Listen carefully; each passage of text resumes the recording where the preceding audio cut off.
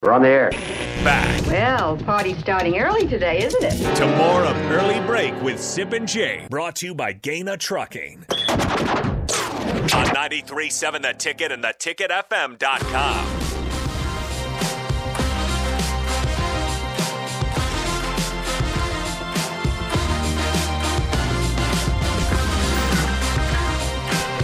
We will take more of your phone calls and text 402-464-5685. We know you have plenty of thoughts on Matt Rule to Nebraska, Luke Fickell to Wisconsin, and more from the game on Friday. Nebraska beats Iowa. But before we get to that, we were just discussing before we went on the air that could you imagine if we didn't have a coach named yet today and Nebraska had beaten Iowa, which they did on Friday. Oh.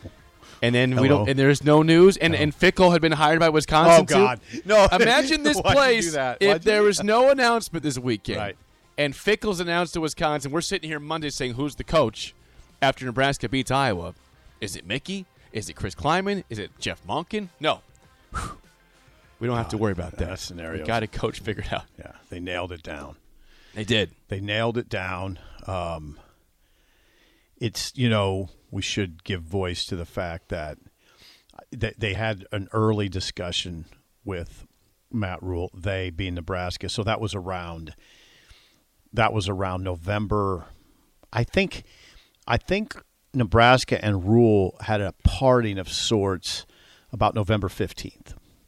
Because we know that 13 days ago. Yeah, so it was Nebraska lost to Michigan November 12th. Mm-hmm. It was right at that time Trev talked to Lance Leipold. I would call it an interview. It was right at that time when that happened. That was Sunday. That was Sunday after the Michigan game. And during that period, Nebraska was also in talks with Rule. But it looked like at that point they had parted ways. Well, then they wound back to Rule. I don't know, whatever happened, there's some things happening behind the scenes. I think they had to adjust the years of the contract. Maybe that was one thing I heard. Or how much Carolina was paying of this with the buyout? I don't know. Yeah, some of that might have been a discussion. And Nebraska, it went back to Rule. And what I heard on Wednesday, think about Wednesday, 2 days before the Iowa game. Wednesday afternoon, what I had heard is that Rule had 48 hours to decide. Now, that was not – I don't know when the 48 hours commenced. I just heard it on Wednesday. The 48 hours might have commenced on Monday or Tuesday. I don't know. But anyway, that's when we reported, okay, Rule's back on the table. I mean, he's back in the picture. In fact, he's the most prominent in the picture. Now, this is just a source, and we can ask Trev this, and we're not probably going to get the answer anyway. But at that point on Wednesday, I thought it was Rule, Leipold, or Doran. That's what I was told by a source in the industry. Doran's name never really was hot here. It never really got hot. It wasn't like anybody else was reporting it. So, I mean, I don't know if that person was right that was telling me this.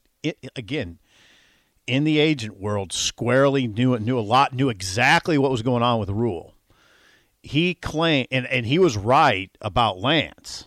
I mean, that Trev, in fact, talked to Lance Leipold in depth. I mean, twice.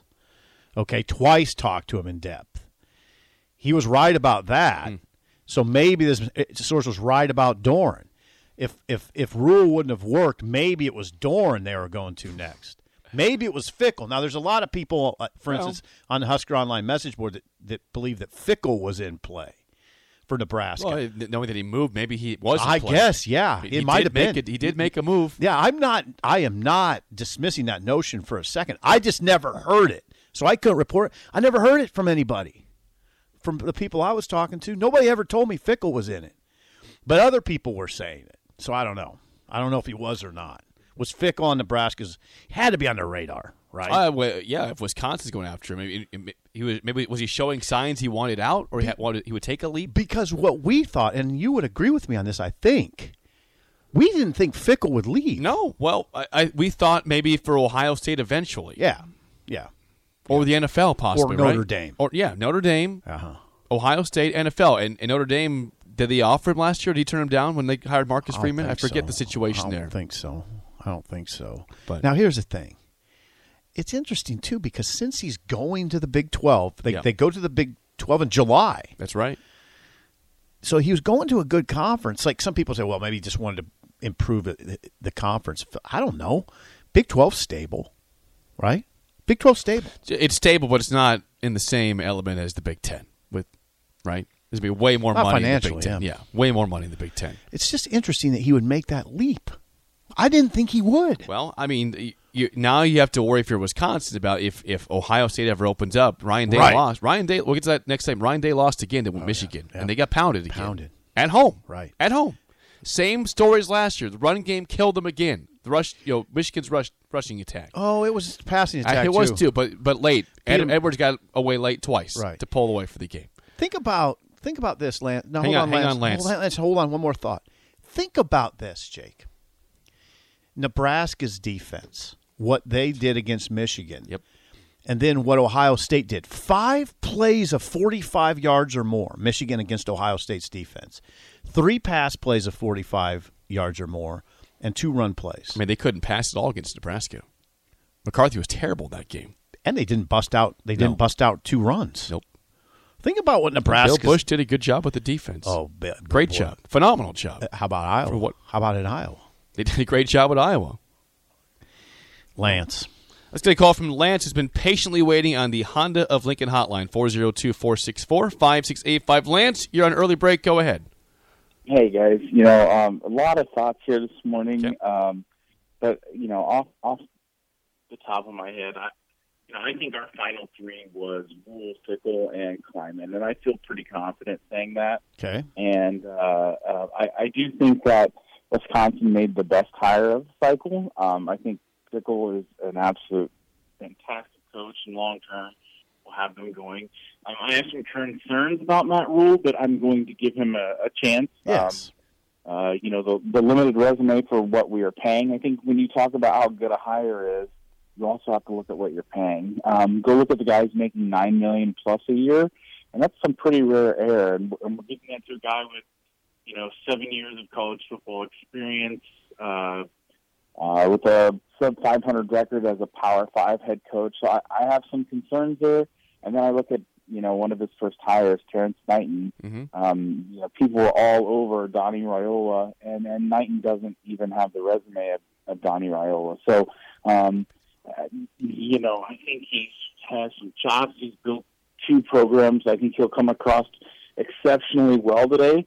But I think if you don't have Mickey on this staff, knowing the work that he has done with just Nebraska high school coaches to repair relationships that over the past 7 years have just been beaten to shreds, I think would be a really bad step, especially given what we've been hearing on what his staff dollar value pool is, $2+ million, maybe more than what Frost had, and we're going and getting guys who have never offered scholarships at an FBS level for position coaches. So I like the hire. I don't think it's a home run, especially at $9 million a year for him. And but I think we'll give it time and see if we can't get it right.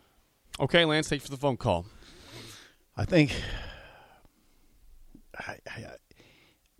the $9 million does not bother me for some reason. It's the rate, and you know what? It's the rate now. Next year, round of hirings going up. He won't. It won't be a big number the next round. It will. I mean, it's not going to be a small number at any point, but I mean, it's going to go up. So now I don't. That's the cost. I just look at it like it's the cost of doing business.